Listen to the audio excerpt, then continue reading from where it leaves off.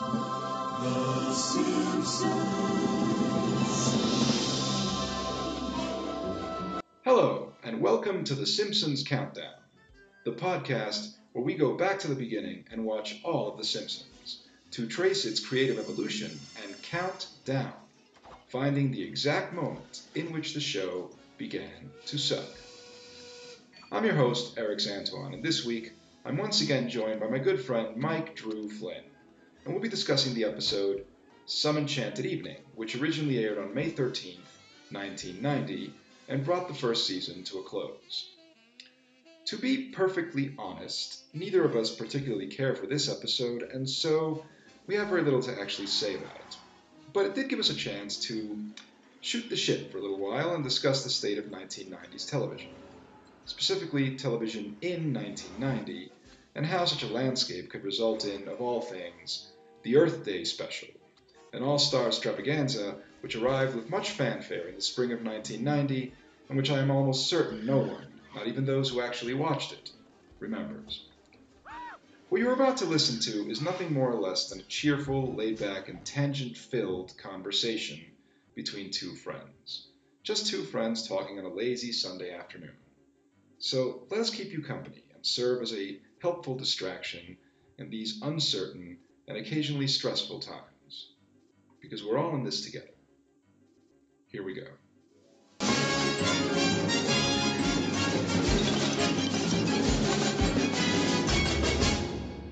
So welcome back, Flynn. How you doing? Didn't get a lot of sleep last night. Quarantine life has been weird, and watched this episode at 4 a.m. last night. It's funny. I had my night was interesting, and I think it's worth mentioning because this episode has a thriller bent to it. And I watched two Brian De Palma movies last night. Passion, which I had never seen, with Rachel McAdams and Dragon Tattoo girl that I always butcher her name, and watched my VHS copy of Body Double, which is one of my favorites of his, and I felt that this was an appropriate nightcap to my crazy insomniac night. I think there is a Brian De Palma movie that is very relevant to this episode that we should crack into very briefly, because as we all know, this is about a psycho babysitter that is spotted by Bart on America's Most Wanted. And I started thinking, I was doing some research, and they based a lot of what is the name of the babysitter again? Mrs. Botts. Miss Botts. Yeah. With the stuff with Bots, they based on Night of the Hunter and Psycho. But all I could think of was that it was like a transmission from the future, because it feels like all the child endangerment classics of the 90s, like The Hand That Rocks the Cradle, Nick of Time, Ransom, Silent Fall, and going back to De Palma, the one that I was thinking of, Raising Cain. Yes, there is an aspect to this episode which is very thriller-like. Some Enchanted Evening is an interesting situation, but beyond the plot, it was intended to be the first episode. Yes. It's actually the first episode that was produced.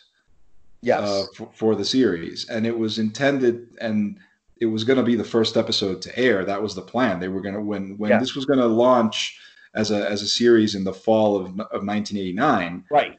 Their pilot episode was supposed to be Some Enchanted Evening. Because I think it was supposed to be an October premiere, if memory serves. That would make sense, because they usually start their seasons like in October. Well, Fox in the 90s at least, started their stuff in November because of the NFL and the MLB, where you would have to wait till then for a new season of 24. 24, right. Anyone who never watched it but is listening, I'm pretty sure that show is an early example of trolling, because the commercial breaks and cliffhangers, I have never been so pissed off in my life by any show. Well, it kept you from switching the channel, and it kept you coming back every week. So remember the episode in season 2 when I think they're connected to the Harris Yulin character, that they strip Jack Bauer down and torture him. Doesn't Harris Yulin also get tortured in season 2? Because that was the whole thing about 24 was, it was edgy because it was pushing the limits of what a hero would do on like a primetime action show. And Jack Bauer was exactly the fascist action hero that we needed after 9/11. Yeah, like, tell me where the bomb is or I'm going to kill your son. Tell me where the bomb is. Fine. Tell me where the bomb is. Tell me where the bomb is and I'll spare the rest of your family. I'm not telling you. I think my favorite Jack Bauer moment, and Taken loses points because it literally steals this moment from 24, is the 5th season when he corners Peter Weller and Jo Beth Williams in their houses. And he caps Jo Beth Williams in the thigh. He's like, son of a bitch! I shot her above the kneecap! She can still walk! You make me shoot her again, she'll be in a wheelchair for the rest of her life! How do I find the nerve gas? You're making me want to go back and like revisit. I used to love that show. I think that's the show where Fox became prestigious. I don't think the X-Files had the same clout because Emmy voters and viewers were more likely to tune into the adventures of psychotic counter-terrorist agent Jack Bauer. Yeah, well, I think the whole thing's on Prime, and I'm gonna. All this talk is making me want to just revisit the whole goddamn thing. I've been meaning to do that for a while, but I think now I'm gonna do it because I love that show. Such a crush on not only Alicia Cuthbert but Leslie Hope in the first season. You didn't like Xander Berkeley's wife? God, oh my God, she was Sarah Clark, I think. She was great. Well, that was so I had seen Terminator 2 and I had seen Heat and shit, but that was the first thing I noticed Xander Berkeley in. And then I went back and I knew him and I was like, oh shit, he's not my dad, Todd! Your foster parents are dead. I already knew Xander Berkeley as a fine character actor. I had already watched him very comically achieve orgasm while having sex with Julianne Moore at the beginning of Safe. I should add, he achieves orgasm. She does not. He also shows up in one of our favorite movies, The Rookie. Yes, the Clint Eastwood Charlie Sheen one. Yes, and he participates in that like North by Northwest tribute scene. Yes, where I believe he also, I don't remember. Does he die? Does that plane crash? Does he die in the plane crash, or does he die by being shot by Clint Eastwood? It's been a minute since I watched The Rookie, but I love that movie, and I know people hate it. I have an original one sheet of that movie. I'm a fan of that movie. You gave me a Blu-ray of it for my birthday, and I'm very grateful to you. I was very proud to give it to you. There's got to be 100 reasons why I don't blow you away. Right now, I can't think of one. So back to The Simpsons. So this was supposed to be the first episode, but because the animation sucked, it's like they basically got the animation back, I think, from wherever it was, or wherever they did like the color correction or whatever it was, but they got it back and it looked like shit. They came close to actually shit-canning the whole show on the fact that it just looked terrible. I mean, reportedly, James L. Brooks himself, like in the screening room, stood up and said, "This looks like shit," and like stormed out of the room.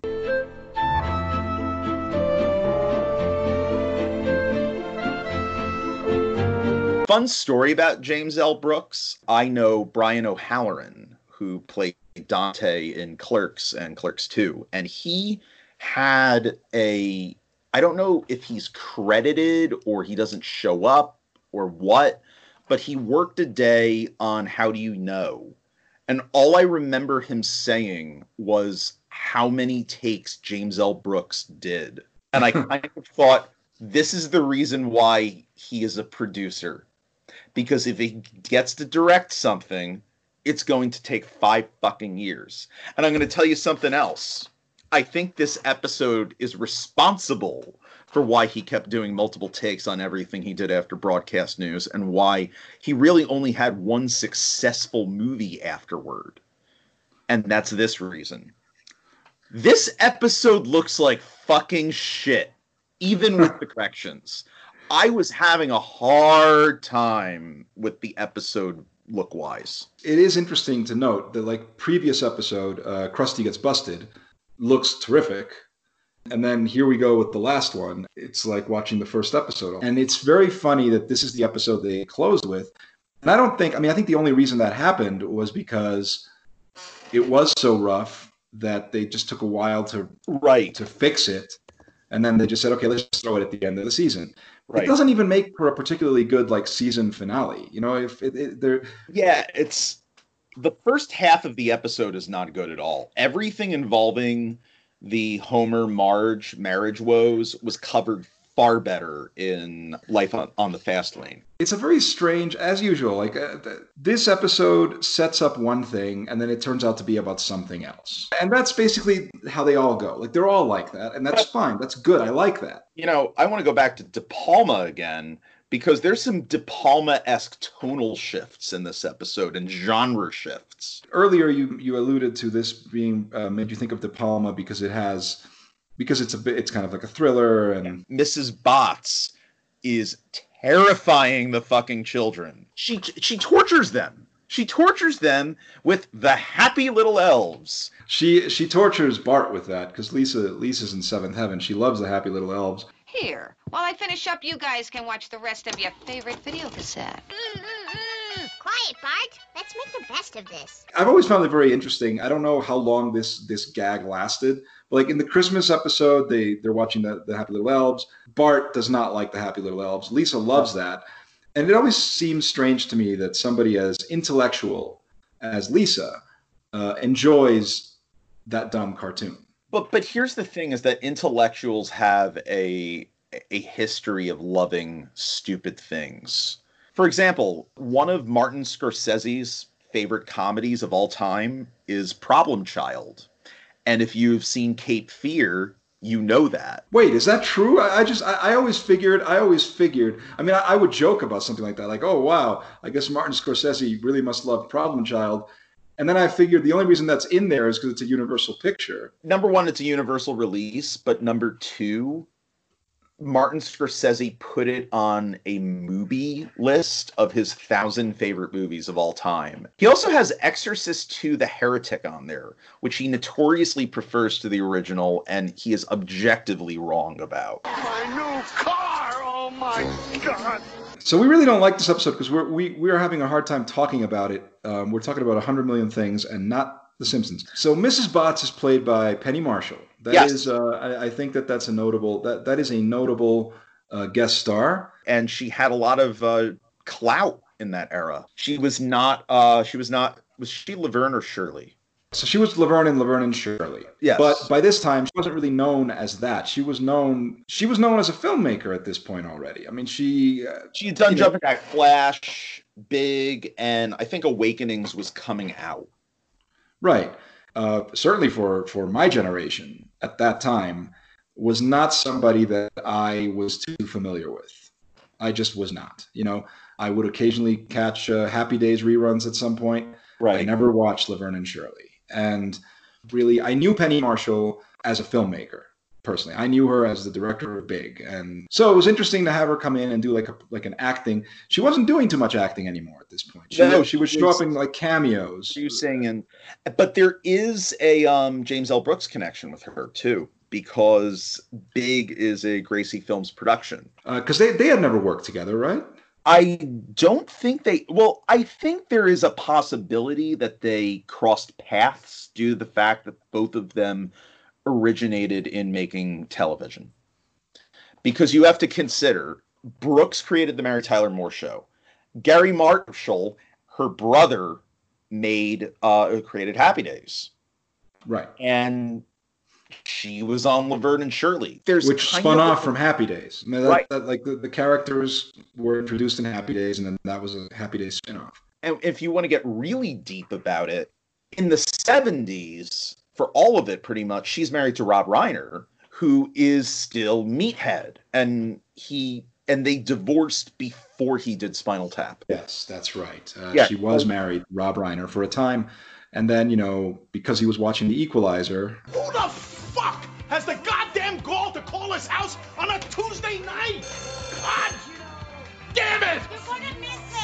Please, tell me something I don't know. I wait all week for the fucking equalizer, and they have to fucking... I will say this. I think the character of Miss Botts is a pretty cool character. Like, I think that she's an effective villain. And, you know, Penny Marshall gives her kind of a cool... She makes her very menacing, and the character design is very unsettling. She has these giant pendulous breasts. You know, that's very disturbing. That's a very disturbing thing, but it's there. People remember that aspect of it. If they remember this episode at all, it's because, it's the one about the babysitter or whatever. Because as we keep on saying, it's just not a very good episode. But it does continue an odd little trend that, let's say you hadn't watched The Simpsons at all. You know, let's say you hadn't been watching them.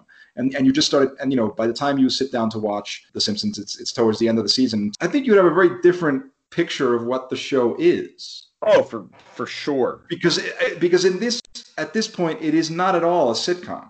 No, it's basically a cartoon. You know, it's an animated comedy. Certainly, these are comedic episodes, but it doesn't have a sitcom formula anymore. It's a lot more genre based.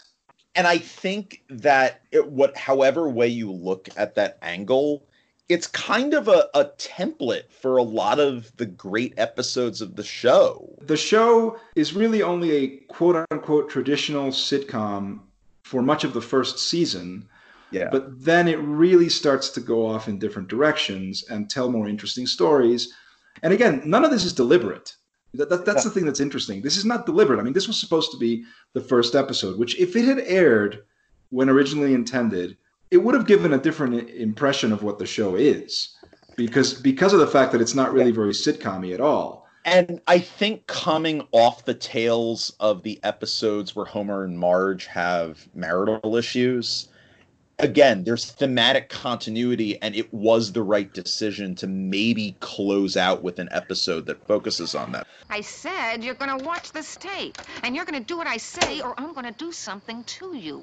And I don't know what that is, because everybody has always done what I say. So another thing I want to touch on with the thriller elements is there's a lot of similarities to Home Alone, but there's a movie that I recently discovered around Christmas time that is Home Alone, except it came out first.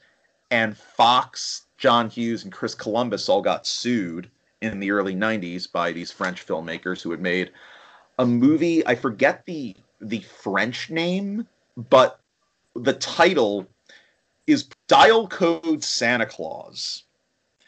And it is about a Bart Simpson type who has to defend his elderly grandfather while his mother is at work from a psycho Santa Claus killer. There is a Bonnie Tyler theme song. This movie certifiably fucking insane, and I couldn't get it out of my head every time Bart was trying to catch up to bots. So hang on a second. Wait, I've never heard of this movie. That's fascinating. Dial Code Santa Claus. So it's streaming on Shudder under the name Deadly Games. But Deadly Games is a stupid title. The original title of this is called 3615 Code Père Noël. Also known as Dial Code Santa Claus, Deadly Games, Game Over, and Hide and Freak. And it is fucking insane. It is so mean-spirited and crazy, and it will give you the idea that, you know how they remade a bunch of French comedies in the 80s? It was like a fetish that Hollywood had. 3 Men and a Baby, The Toy, Three Fugitives. Right. Michael Eisner wanted to remake every fucking French comedy ever, as evidenced by the box office smash My Father the Hero. A film that I remember being all over video stores, and the cover is engraved in my head. Why was Gerard Depardieu buttered up as a leading man in America? I just don't understand Hollywood in this era, and that is one of the great what the fuckingings. Well, there's a couple of things about Depardieu. Like, first, let's get out of the way. The one thing that is true is that he's a great fucking actor. He's a really good actor. Like, yeah. That's a fact. He's a fucking great actor. He's very good in The Duelists. Yes, and in Novecento, 1900, the Bertolucci masterpiece that more people should see. And he is a great actor, and there is a quality to him that I suppose could be endearing. They never were building him up as like a quote unquote hunk, but if you notice, he's a leading man, but in romantic comedies, movies like Green Card or or My Father the Hero, and My Father the Hero is a remake of a French film. Yes, which also starred Depardieu. So it would make sense that since they're he's breaking out, let's say in Hollywood, so they have him star in the American version. Now, having seen the movie, okay, the idea of it is disturbing, but the movie itself is pretty innocuous. From Touchstone Pictures, My Father the Hero. I told him you were my lover. Are you out of your mind? They're calling it hilarious. With loads of laughs and plenty of heart. And ABC raves, Gerard Depardieu is irresistible. I told him you were dying. I'm dying now? In a terrific film that both adults and kids will love. Oh, no! My Father the Hero, rated PG. I think it's just the guy's a good actor. And he has a certain appeal. But I don't think he was ever pushed as a sex symbol. I think they just thought, you know what? He's funny. He's this big oafish French dude, and it worked for about 5 minutes, and then he had to pee on an airplane. You want to pee? You want to make a pee? And I say, please, madame, could I go to the toilet? She blocked the door with her foot, and she said, no, go back to your place. It hurt me, I'm not sick, I'm not a terrorist, I just want to pee. So this episode, we don't like this episode. We're barely talking about it because we don't like it. No, I didn't even mention the Fox cross-promotion that's in this episode with that blatant America's Most Wanted parody. Well, that is true. That's a very good point. And I'm surprised that they didn't get John Walsh to do the voice. Right, and if they couldn't get John Walsh, they could have gotten Daniel J. Travanti to play John Walsh in the in cartoon form. Oh yeah, because he was in the TV movie about the kidnapping. He plays John Walsh in Adam, and in Adam, his song continues. Monday, NBC presents another world premiere movie. Every parent's fear becomes the movie you must see. Adam! Starring Hill Street Blues' Daniel J. Travanti. Adam! Monday at 9, 8 Central and Mountain. So is there anything else you want to talk about in regards to this particular episode? I also want to add a couple notes about how I watched this episode, which was not on Disney+. I came into VHX recordings of original airings of The Simpsons with commercials. I might have mentioned this on the Bart the Genius episode, but I watched this, and it was a rerun from August 1990. Mm-hmm. And after the episode, Bart appears in a segment addressing the audience that The Simpsons is going to be moving to Thursday nights starting on August 23rd. I think this move is historic because this was Fox. Fox got into their own David and Goliath by moving The Simpsons to Thursdays. It was a ballsy fucking risk at the time. Bill Cosby dominated the ratings with The Cosby Show on NBC for 8 seasons. Thursday nights, 8 o'clock. Prime family slot. Everybody watched it. No one had the balls to put a major program up against The Cosby Show until The Simpsons. And I believe that it sets the course for the success of the series for the rest of the run.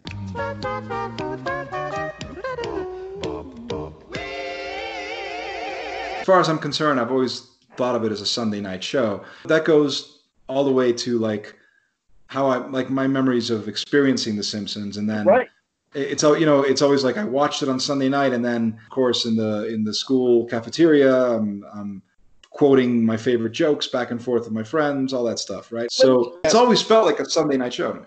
I'm going to do something for the audience because Eric's is one of my dearest friends, and there are 2 shows that aired on Sunday nights in the spring of 1990 that were absolutely definitive.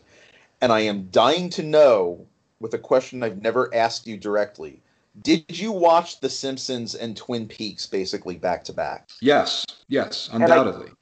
I think In Living Color was the 8:30 slot, so it's possible you had your Fox hour of comedy, and then you jump to ABC to watch Twin Peaks.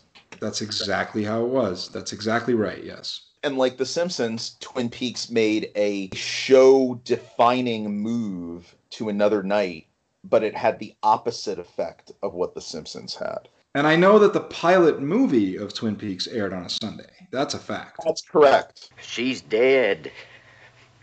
Wrapped in plastic. Do you know what you could have directly watched right after The Simpsons due to timing? And I know you fucking did, because I know you're going to say yes. You definitely switched on the Earth Day special after The Simpsons that night. Oh, I absolutely did. Yes, I did. That was a very... I stuck around for the Earth Day special. Was it on Fox? No, it was on ABC. Okay, but I switched over to it. No, I definitely did. I watched that live when it aired, because I think it was a live show. It was live, yes. Talk about a rabbit hole. That special is kind of atrocious.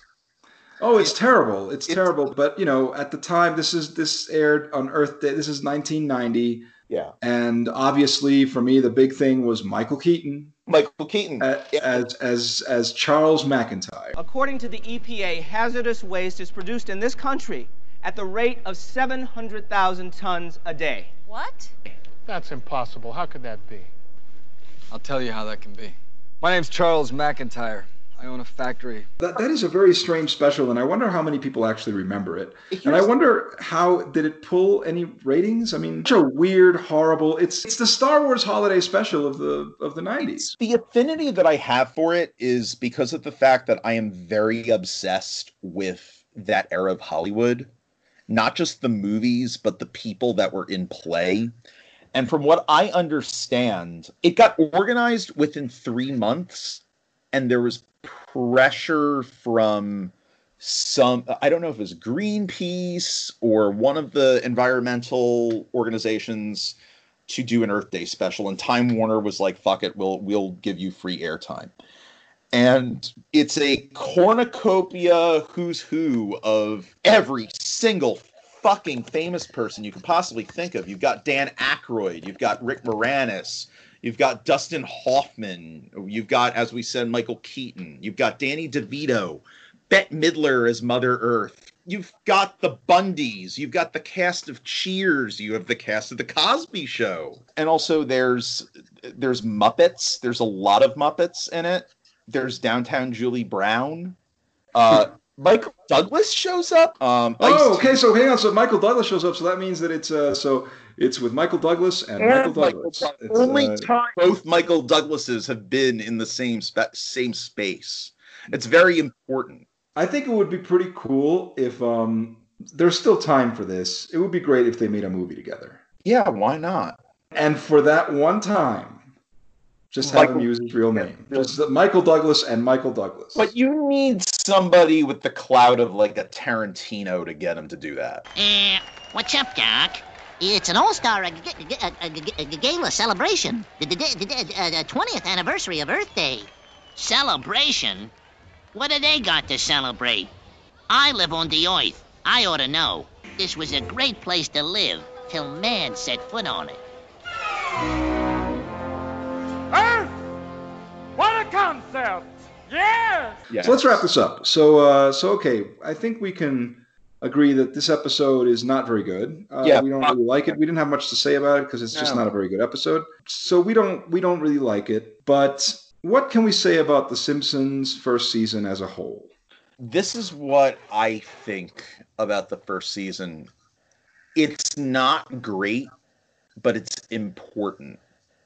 It's an important watershed moment because the moment that season ends is when all of the merchandise floods in. All of the tie-in merchandise is flying off the shelves. They got the Burger King shit. They got the dolls. They got all the shirts.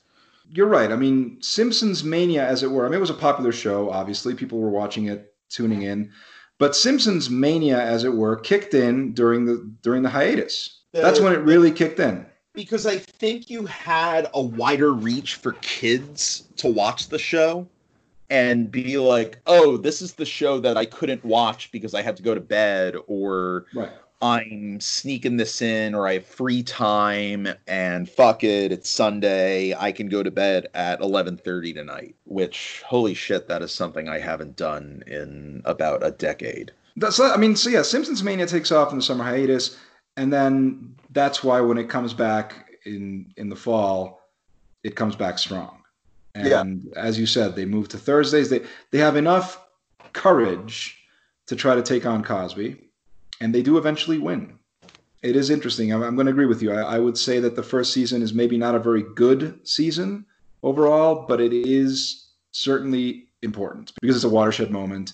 And yeah, I mean, if we want to really be honest, out of those 13, there are probably 2 or 3 at most episodes that you could consider classics. That you could say, yeah, that's a great episode. That's one that you can go back and watch, and it's great.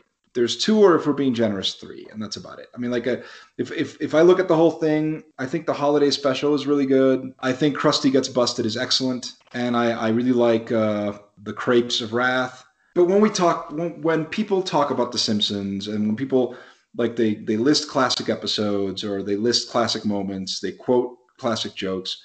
I mean, you'll be lucky if you get one from the first season. People don't tend to look back on this one. It's very rough. It's very uneven, but it is also pretty impressive. I don't think when the first season came out, they had no idea what it was going to be. Right. Yeah. And I don't think they could have even dreamed that it was going to go on for 30 years at that moment. No. It just wasn't something that had ever been done from a sitcom, and much less an animated show. So it was like 30. I mean, it was unheard of.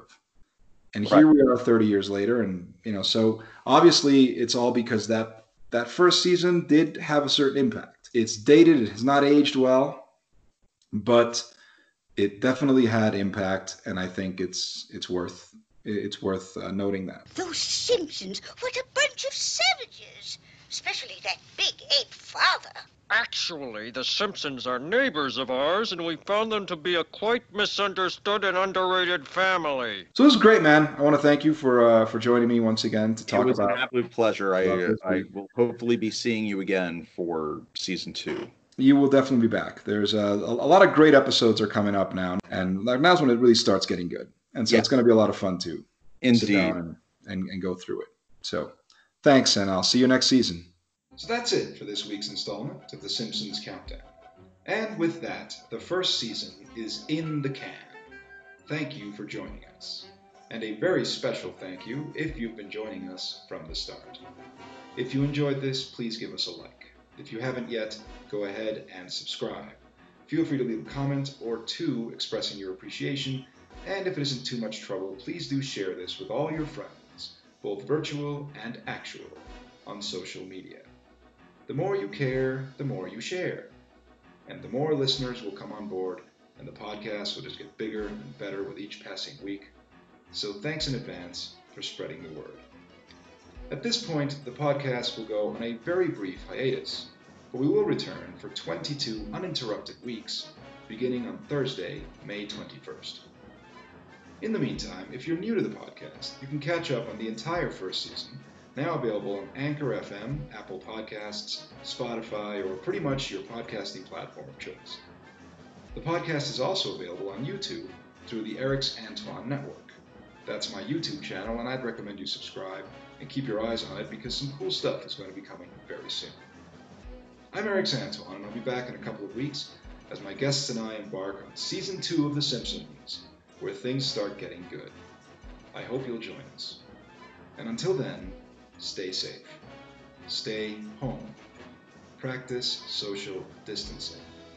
Because by doing that, you're keeping yourselves safe. And you're keeping us safe too. And we appreciate that very much. Thank you for listening, and be well.